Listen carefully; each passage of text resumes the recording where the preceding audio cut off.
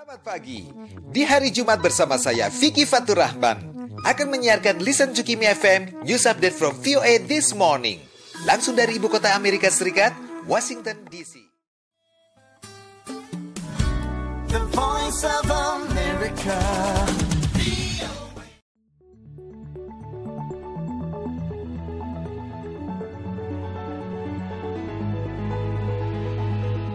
VOA This Morning.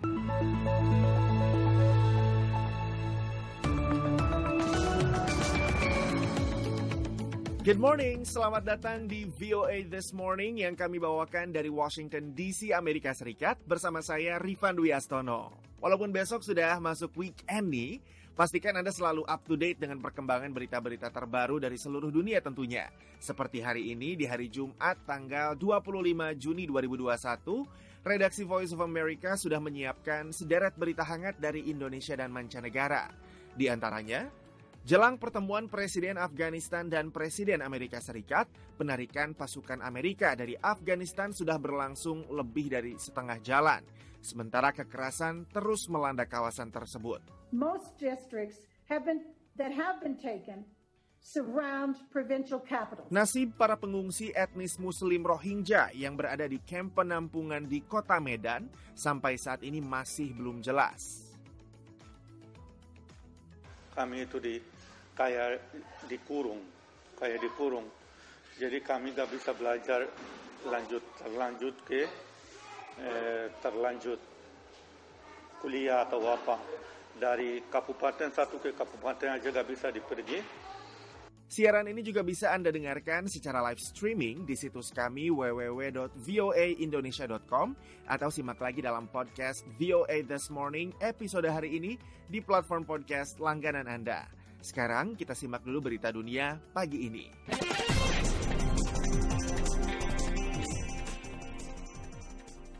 Inilah warta dunia dari VOA di Washington DC, saya Fama Sreva.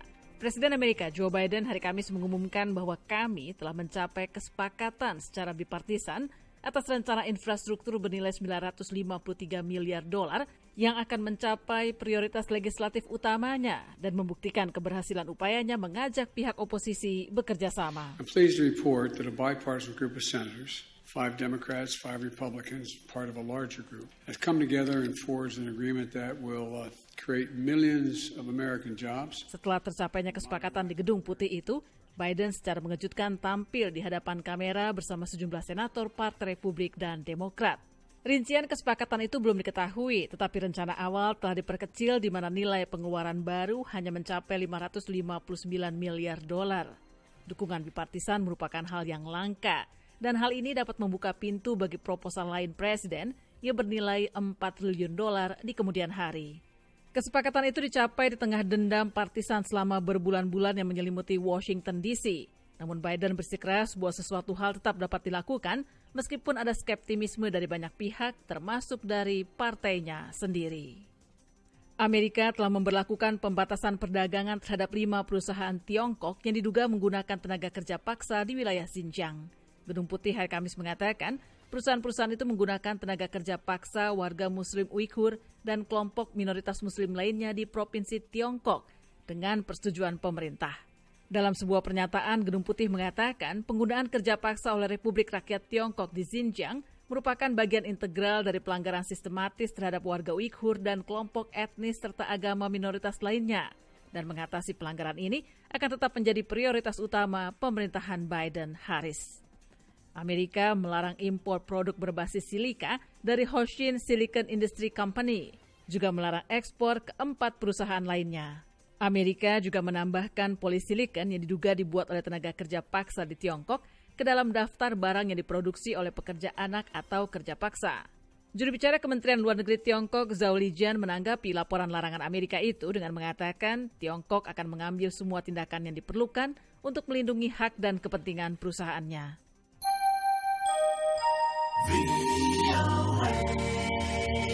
Presiden Afghanistan Ashraf Ghani hari Kamis tiba di Amerika menjelang pertemuannya dengan Presiden Joe Biden di Gedung Putih Jumat ini.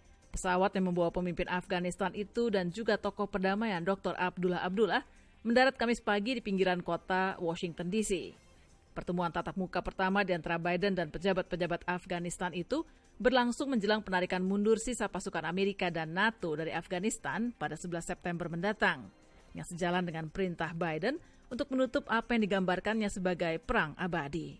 Juru bicara Gedung Putih, Jen Psaki, mengatakan Biden sangat menantikan pertemuannya dengan para pemimpin Afghanistan dan akan memastikan terus berlanjutnya dukungan diplomatik, ekonomi, dan kemanusiaan Amerika pada negara yang sedang bergejolak itu.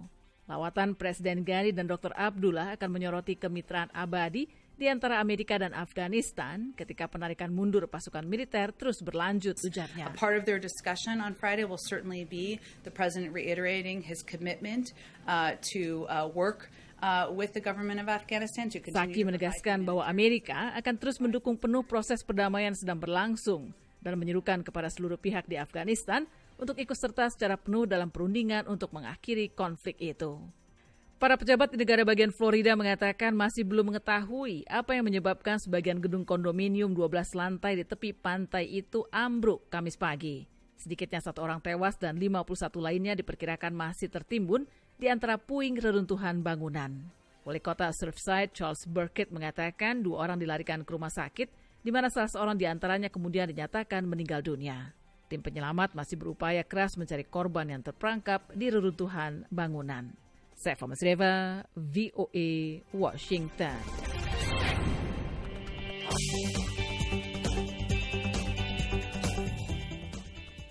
VOA This Morning, di tengah penarikan pasukan Amerika Serikat dari Afghanistan yang sudah lebih dari setengah jalan, negara itu terus dilanda kekerasan seiring upaya Taliban memperluas jangkauan mereka.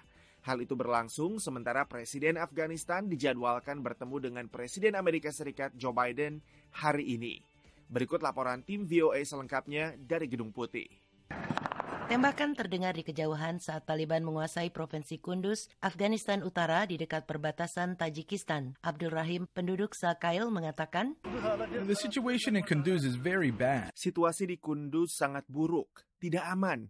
Ada begitu banyak korban terluka di rumah sakit. Taliban maju ketika pasukan Amerika pergi dengan tenggat waktu pasti September. Sejauh ini pemberontak telah menguasai 60 distrik. Hal itu menjadi topik dalam debat Dewan Keamanan PBB hari Selasa. Deborah Lyons, perwakilan khusus Sekjen PBB, mengatakan, Most districts that have been taken. Sebagian besar distrik yang sudah dikuasai mengelilingi ibu kota provinsi. Ini menunjukkan bahwa Taliban memposisikan diri untuk berupaya dan mengambil alih ibu kota ini setelah pasukan asing ditarik sepenuhnya. Dalam wawancara eksklusif dengan VOA, Wakil Presiden pertama Afghanistan, Amrullah Saleh, mengatakan Taliban telah mendapat kepercayaan diri karena tidak adanya pasukan Amerika. Well, they have this fake conviction that they have. Mereka memiliki keyakinan palsu bahwa mereka telah mengalahkan pasukan asing dan kini hanya masalah waktu untuk mengalahkan pasukan Afghanistan.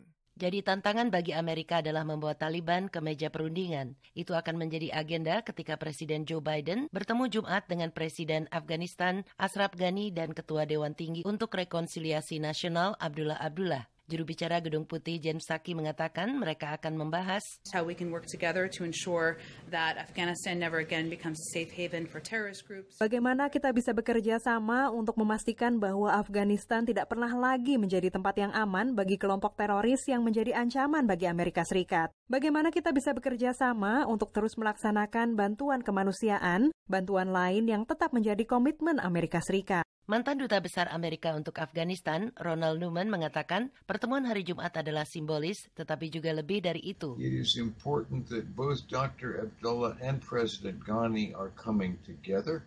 Undangan itu adalah tekad simbolik Amerika untuk tetap terlibat dengan Afghanistan dan terus membantu Afghanistan, meskipun pasukannya akan pergi.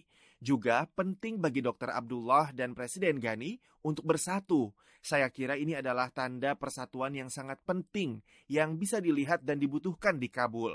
Amerika menyediakan 266 juta lebih bantuan kemanusiaan baru ke Afghanistan ketika negara itu keluar dari perang terpanjang dalam sejarah Amerika. Menurut PBB, 18 juta warga Afghanistan membutuhkan bantuan dan hampir 5 juta mengungsi. Saya Madioni, VOA.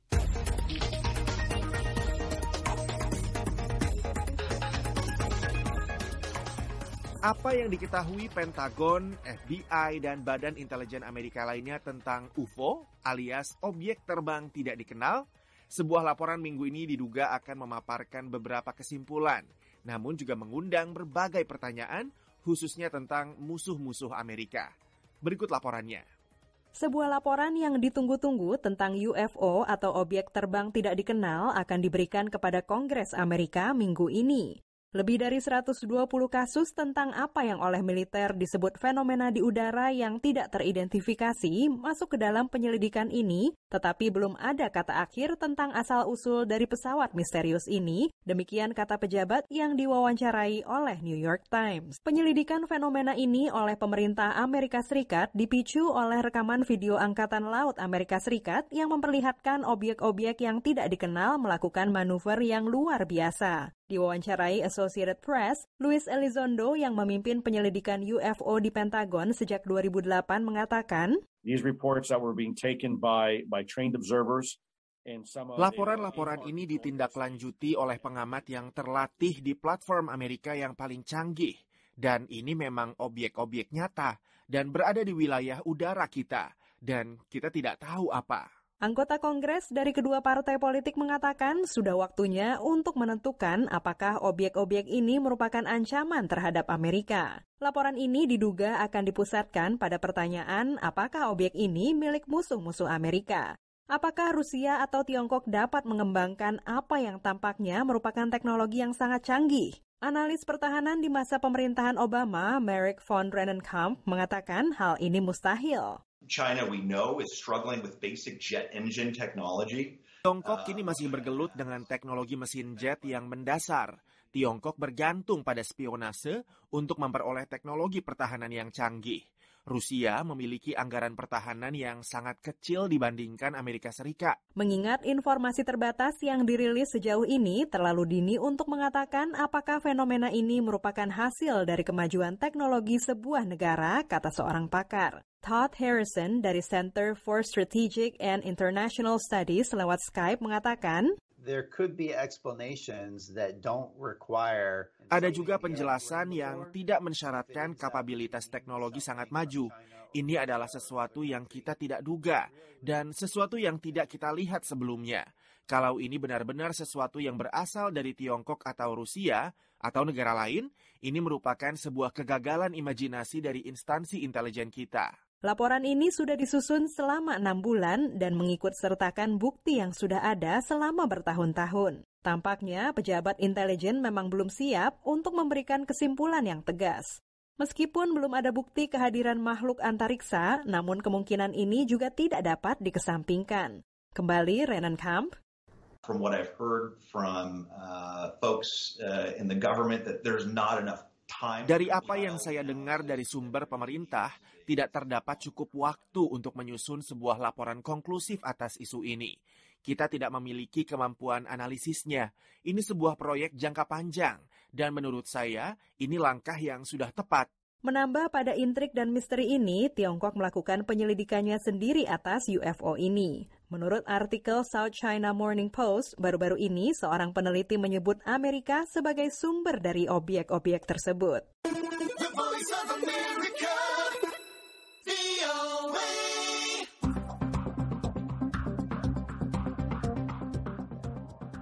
Dari Indonesia, nasib para pengungsi etnis Muslim Rohingya yang berada di kamp penampungan di kota Medan sampai saat ini masih belum jelas.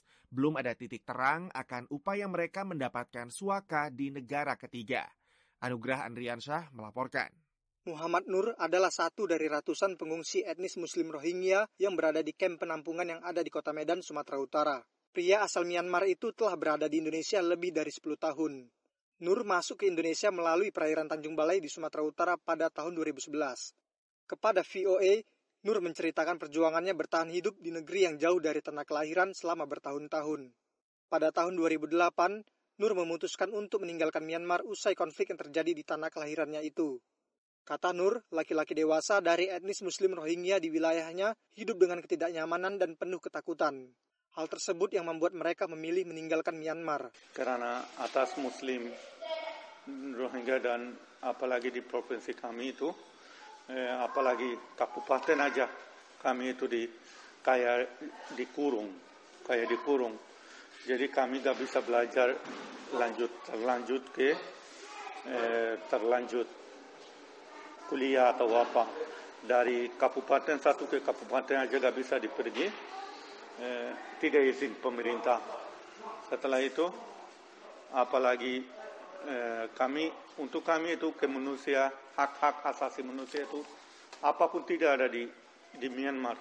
Awalnya, Nur berangkat menuju Bangladesh untuk mencari kehidupan yang lebih tenang. Namun faktanya tak sesuai harapan, sekadar mendapatkan kartu identitas pun sulit. Ia kemudian mengadu nasib ke Malaysia, berharap pada saudara sesama etnis Rohingya yang sudah lebih dahulu berada di negeri jiran itu. Dari Bangladesh, ia berangkat menuju Malaysia melalui jalur laut dengan menumpangi sebuah kapal kecil. Setelah tiba di Malaysia tanpa memiliki dokumen yang resmi, Nur pun mencoba mendaftarkan dirinya ke UNHCR atau Komisioner Tinggi Perserikatan Bangsa-Bangsa untuk Pengungsi, agar mendapatkan status resmi sebagai pengungsi. Namun apa yang diharapkan Nur tak berjalan dengan mulus. Singkat cerita, Nur bersama rombongannya sesama etnis Muslim Rohingya tiba di Indonesia. Kini Nur menata hidup dengan tanpa kepastian masa depan bersama ratusan penyintas konflik kekerasan terhadap manusia dari negara lain di kamp pengungsian. Pasalnya sejak tahun 2011 sampai sekarang, Nur belum mendapatkan kepastian terkait masa depannya untuk diberangkatkan ke negara tujuan demi mendapatkan suaka. Mungkin Bapak bisa bayangkan hidup saya bagaimana. Kemudian setiap tahun, 1 tahun ke 1 tahun menunggu. Kalau nanya alasannya, negara ketiga yang tidak terima. Anugrah Andriansyah dari Medan melaporkan untuk VOA Washington.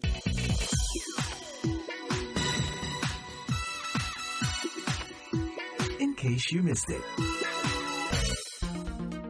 In case you miss it, VOA Washington. Perang melawan narkoba sudah digaungkan bertahun-tahun, tapi tema ini masih saja digunakan termasuk tahun ini di Indonesia dalam peringatan Hari Anti Narkotika Internasional atau HANI yang jatuh setiap tanggal 26 Juni. Apa yang terjadi di Indonesia dan apa yang telah dilakukan otoritas terkait sampai-sampai istilah perang ini masih harus digunakan. Saya Utami Husin akan membahas hal tersebut bersama dua pegiat lama anti narkoba, Asri Hadi, Wakil Sekjen Organisasi Bersama, dan SS Budi Raharjo, Ketua Ritma Foundation. Pak Asri Hadi, bagaimana sih awal mulanya Anda menjadi aktivis anti narkoba? Tahun 82, waktu saya mahasiswa dari Universitas Indonesia, saya ikut program volunteer di Organisasi Bersama. Organisasi Bersama itu merupakan NGO tingkat nasional yang khusus dalam penanggulangan bahaya narkotika di Indonesia. Tahun 85, saya bergabung dalam proyek nasional di Indonesia yang dibantu oleh PBB, UNDP, untuk memerangi masalah narkotika di Indonesia. Saya mendapatkan training di beberapa negara untuk masalah narkotika ini. Sekarang saya menjadi Wakil Sekjen Organisasi Bersama. Kalau Mas Budi Raharjo? Kalau saya itu dari Ritma Foundation itu berdirinya itu sebenarnya sebelum reformasi. Nah, itu masih sempat bergabung di LSM. Koordinatornya saat itu Bakolak Impres itu di bawahnya Bersama juga. Sebelum ada BNN, kita sebagai LSM itu tergabung di koordinator yang namanya Bersama. Dalam perjalanannya ketika reformasi itu kita termasuk yang mendesak supaya pemerintah membuat badan yang ada namanya mengurusi bahaya narkoba. Maka dibentuklah BKNN. Nah, kita termasuk volunteers yang membidani. Jadi Ritma Foundation itu termasuk kebetulan para jurnalis yang peduli bahaya narkoba gitu. Nah, saya sebagai ketua umumnya mendesak pemerintah zamannya Pak Presiden Habibie. Itu Pak Muladi, akhirnya Intres, dan akhirnya terus terbentuklah BKNN. Tema HANI Indonesia tahun ini kan perang melawan narkoba dalam masa pandemi COVID-19 menuju Indonesia bersinar atau bersih narkoba. Perang macam apa sih yang kita hadapi sampai tagline ini harus digunakan bertahun-tahun, Mas Budi? Kalau saya ditanya, sebelum ada COVID kita udah darurat narkoba duluan ya. Cuma ya itulah situasinya. Kita termasuk yang Ritma Foundation ini termasuk yang mengkritisi institusi termasuk BNN kalau emang kerjanya agak kurang baik atau misalnya baik kayak kemarin kita apresiasi kayak kepolisian itu Satgas yang dibentuk polisi itu malah lebih baik ketika menemukan itu kilonya itu sabunya luar biasa. Sementara BNN-nya yang sudah dengan anggaran baik, dengan fasilitas yang baik, kok malah semacam jalan di tempat. Karena BNN itu sendiri kan bukan zaman dulu kayak BKNN tahun 99. Zaman saya itu menjadi volunteers itu BKNN itu ketua umumnya itu Pak Hulutan. Masih BKNN dikepalai Kapolri. Jadi secara FSU itu menjalankan tugas operasionalnya itu masih pelaksana harian. BKNN masih dianggap belum ada duitnya, masih volunteers. Kita LSM diberdayakan termasuk Pak Asri Hadi itu nanti bisa cerita. Perangnya sejak kapan tuh Pak? Oke, yang sekarang ini mungkin menurut hemat saya, kepala BNN yang sekarang ini ingin menegaskan bahwa sekarang kita perang habis-habisan gitu loh. Karena apa? Karena dari tahun ke tahun yang ditangkap bandarnya makin banyak, barang buktinya makin banyak, terus juga korban narkobanya makin banyak. Jadi nggak selesai-selesai nih kalau ini ditangani setengah-setengah gitu. Sehingga perlu penegasan yang lebih tegas lagi. Mulai sekarang nggak boleh main-main nih terhadap narkoba ini. Karena narkoba ini sudah menjadi masalah yang serius, korbannya juga sudah banyak, dan kayaknya Indonesia menjadi sasaran untuk para bandar untuk menyebarkan narkotikanya di Indonesia. Dan sekarang udah sampai ke desa-desa pengguna narkoba itu. Makanya Pak Budi ini dulu pernah menyarankan ada namanya yang kita bikin juga dengan saya itu Desa Cegah Narkoba. Supaya narkoba jangan sampai masuk ke desa. Kalau sekarang sudah menyebar, sehingga harus ada ketegasan dari pemerintah. Yuk tarik garis tegas sekarang, kita perang benar-beneran. Jangan ada lagi yang bermain-main dengan kasus-kasus narkoba di Indonesia. Karena ini sudah menjadi darurat narkoba. Diharapkan para petugas yang bergerak di bidang ini betul-betul punya komitmen yang tinggi terhadap masalah penanggulangan narkotika di Indonesia. Jadi ini perang habis-habisan karena daruratnya sudah bertahun-tahun ya? Betul. Dan tidak ada perubahan. Nah, untuk itu diharapkan para petugas yang bergerak di bidang ini, baik itu kepolisian, BNN,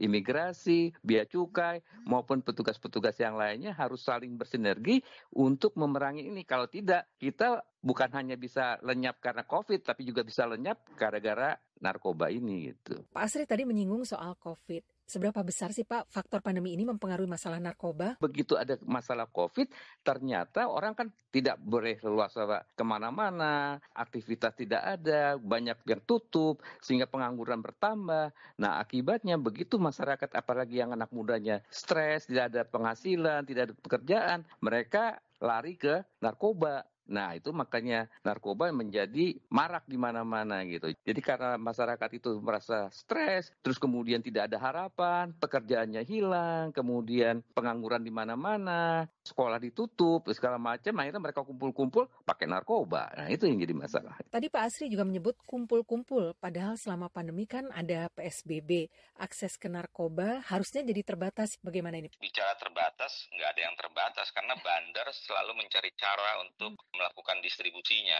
Kebetulan saya memegang rubrik investigasi juga. Itu bahkan mulai dari penyeludupan untuk narkoba itu kemarin ditemukan itu dimasukkan dalam buah kayak salak dan sebagainya. Bahkan transaksi seks itu bisa dengan narkoba di micet dan sebagainya. Jadi bandar-bandar itu melakukan mungkin disebut inovasi gitu. Ini yang harusnya kita selalu banggakan sama Pak Sri Hadi ke petugas. Petugasnya dulu harus bersih gitu. Sapu bersih atau mau nyapu bersih, petugasnya atau sapunya juga harus bersih. BNN ini sudah dibawa presiden langsung loh. Fasilitasnya sudah setingkat menteri. Artinya bisa menggerakkan halnya lebih baik di Indonesia. Bahkan ketika kemarin kita usulkan Desa Cegah Narkoba, kita sih berharap ini menjadi sebuah trigger bahwa kita harus warning juga nih, udah masuk desa Bu. Kalau dulu hanya di kota besar, nah kita warning kemarin ke BNN, tolong waspadai gitu. Jadi kita memberi semacam kayak watchdog. Kita partner sama BNN, ini cuma kita kalau ada hal-hal yang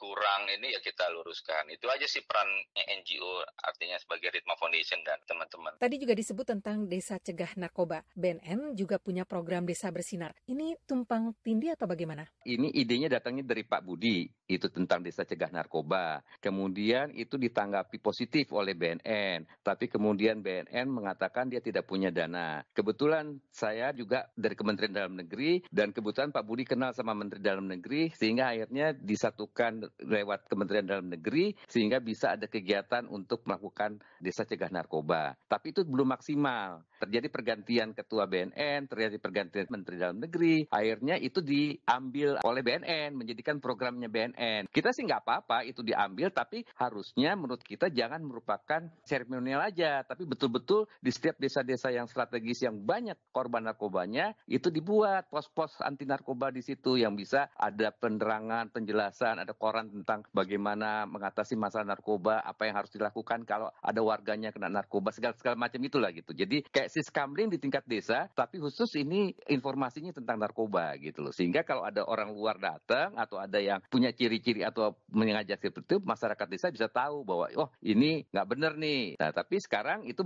diganti namanya menjadi Desa Bersinar gitu, yang sekarang akan dipublikasikan secara luas oleh BNN. Kalau kita kan di COVID itu ada tracing, nah kita berdayakan masyarakat itu tadi lewat pos siskamling yang sempat vakum lah. Nah sekarang mau kita berdayakan bagaimana pos siskamling itu bisa kayak pos tracingnya sekarang COVID gitu. Sebelum ada COVID nih ide kita gitu dulu. Kita sih bersyukur artinya Desa Bersinar ini menjadi program BNN dan sekarang menjadi antar instansi ya Pak Adi ya? Iya. Mungkin Mas Budi bisa menceritakan seperti apa sih kerja Desa Cegah Narkoba di tempat percontohan dan sudah seberapa berhasilkah proyek ini? Kalau disebut berhasil belum ya, karena kita saat itu masih presentasi, jadi kita masih mencanangkan Desa Cegah Narkoba itu konsepnya adalah membuat pos kamling itu menjadi kayak pos kayak COVID sekarang yang bisa tracing, bisa apa kalau ada apa-apa. Bahkan kita nyiapkan saat itu semacam koran dinding gitu rencananya. Sekarang sih bersyukur dananya itu kalau nggak salah sekarang sudah sinergitas dengan Kementerian Desa Tertinggal juga. Jadi Kemendagri, Kementerian Desa Tertinggal dan BNN. Jadi 3 institusi ini. Jadi kemarin belum dianggarkan dan sekarang tahun ini kayaknya mereka bisa bergerak dengan baik. Nah, kita berharap dengan Kapolda Bali mantan ya, Pak Petrus Golosi bisa mengajak stakeholder yang emang mengerti. Jangan hanya sekedar seremonial atau hanya Tibon Hani 2021 untuk dukungan kita untuk bersinar, tapi kita benar lakukan dengan orang-orang hebat yang sudah komit tanpa narkoba. Dan terakhir menuju Indonesia Bersinar, bersih narkoba. Karena sudah bertahun-tahun, langkah apa lagi sih yang masih kurang dilakukan oleh BNN? Kalau memang betul-betul ingin bersinar dan tercapai, sebaiknya setiap tahun dalam Hari Anti Narkotika Internasional itu, BNN membuat laporan terbuka dan memberikan penjelasan kepada masyarakat apa yang dilakukan oleh Deputi Pemberantasan di BNN. Sehingga bisa kita tahu kinerjanya gitu kan. Kemudian dari bagian rehabilitasi juga gitu. Terus juga bagaimana dengan pencegahan, kampanye pencegahannya sudah sejauh mana, komponen masyarakat apa saja yang sudah dilibatkan, di mana dia lakukan kampanyenya tersebut gitu loh. Nah itu semua harusnya setiap hari ini mereka harus mempublikasikan kinerjanya sehingga masyarakat tahu gitu loh. Oh kita sudah lebih baik daripada tahun lalu. Tapi itu akan sulit kalau seperti kata Pak Budi bilang, kalau masih ada sapu-sapu yang kotor. Atau juga akan sulit kalau para petugas di sana tidak mempunyai latar belakang pengetahuan tentang narkoba. Dan yang kedua yang juga harus diperhatikan, masyarakat harus dilibatkan. Jadi jangan ini menjadi kerjaannya pemerintah saja gitu. Harusnya dilibatkan tokoh-tokoh agama, tokoh masyarakat, kemudian pendidik untuk menuju program Indonesia Bersinar. Mas Budi, apa nih Mas yang sebetulnya nomor satu? Soalnya kalau saya dengar harus ada pendidikan, harus kita bisa bertindak tegas terhadap sapu-sapu yang kotor itu. Itu kok kayaknya banyak banget tugasnya ya Mas Budi ya. Apa dulu nih harusnya? Enggak. Gimana? Intinya gini, kita kan sudah punya institusi yang khusus menangani cegah, pemberantasan, dan rehabilitasi narkoba. Artinya orang-orang itu atau institusinya itu diisi oleh orang-orang yang mau juga mendengar ketika ada masukan dari kayak kita ini kan kayak di luar ini kan media atau LSM itu kan hanya sebagai orang luar atau yang membantu stakeholder aja yang merasa peduli. Tapi kan yang punya infrastruktur itu kan mereka. Kayak sekarang itu BNN itu sudah anggarannya luar biasa, setingkat menteri, fasilitasnya ya.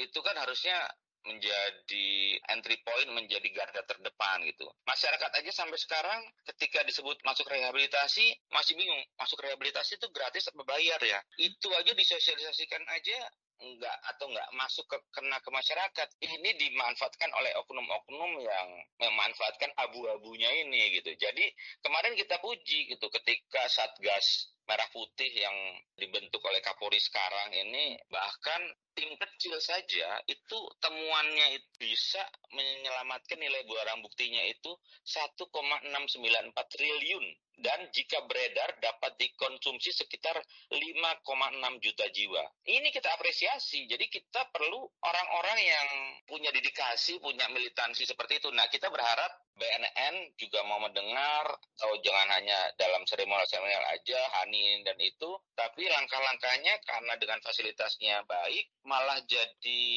jalan di tempat. Sementara ketika dulu nggak punya dana, malah lebih kreatif gitu, mengajak LSM, mengajak ini, mengajak itu. Tapi ketika udah punya dana, malah jalan sendiri dan masyarakat seakan ditinggalkan dan kurang diajak berpartisipasi. Jadi itu aja sih kalau bicara soal kenapa kita mengkritisi hal-hal yang kita pikir harus didukung nih. BNN juga perlu diisi orang-orang yang idealis dan berintegritas. Karena ketika ditangkap pun narkobanya sekarang di lembaga masyarakatan 50% isinya penjara orang-orang kena narkoba. Nggak tahu apakah pemakainya, apa bandarnya. Itu juga masih belum di-clearance gitu. Terima kasih untuk perbincangan yang sangat menarik ini, Pak Asri Hadi, Mas Budi Raharjo.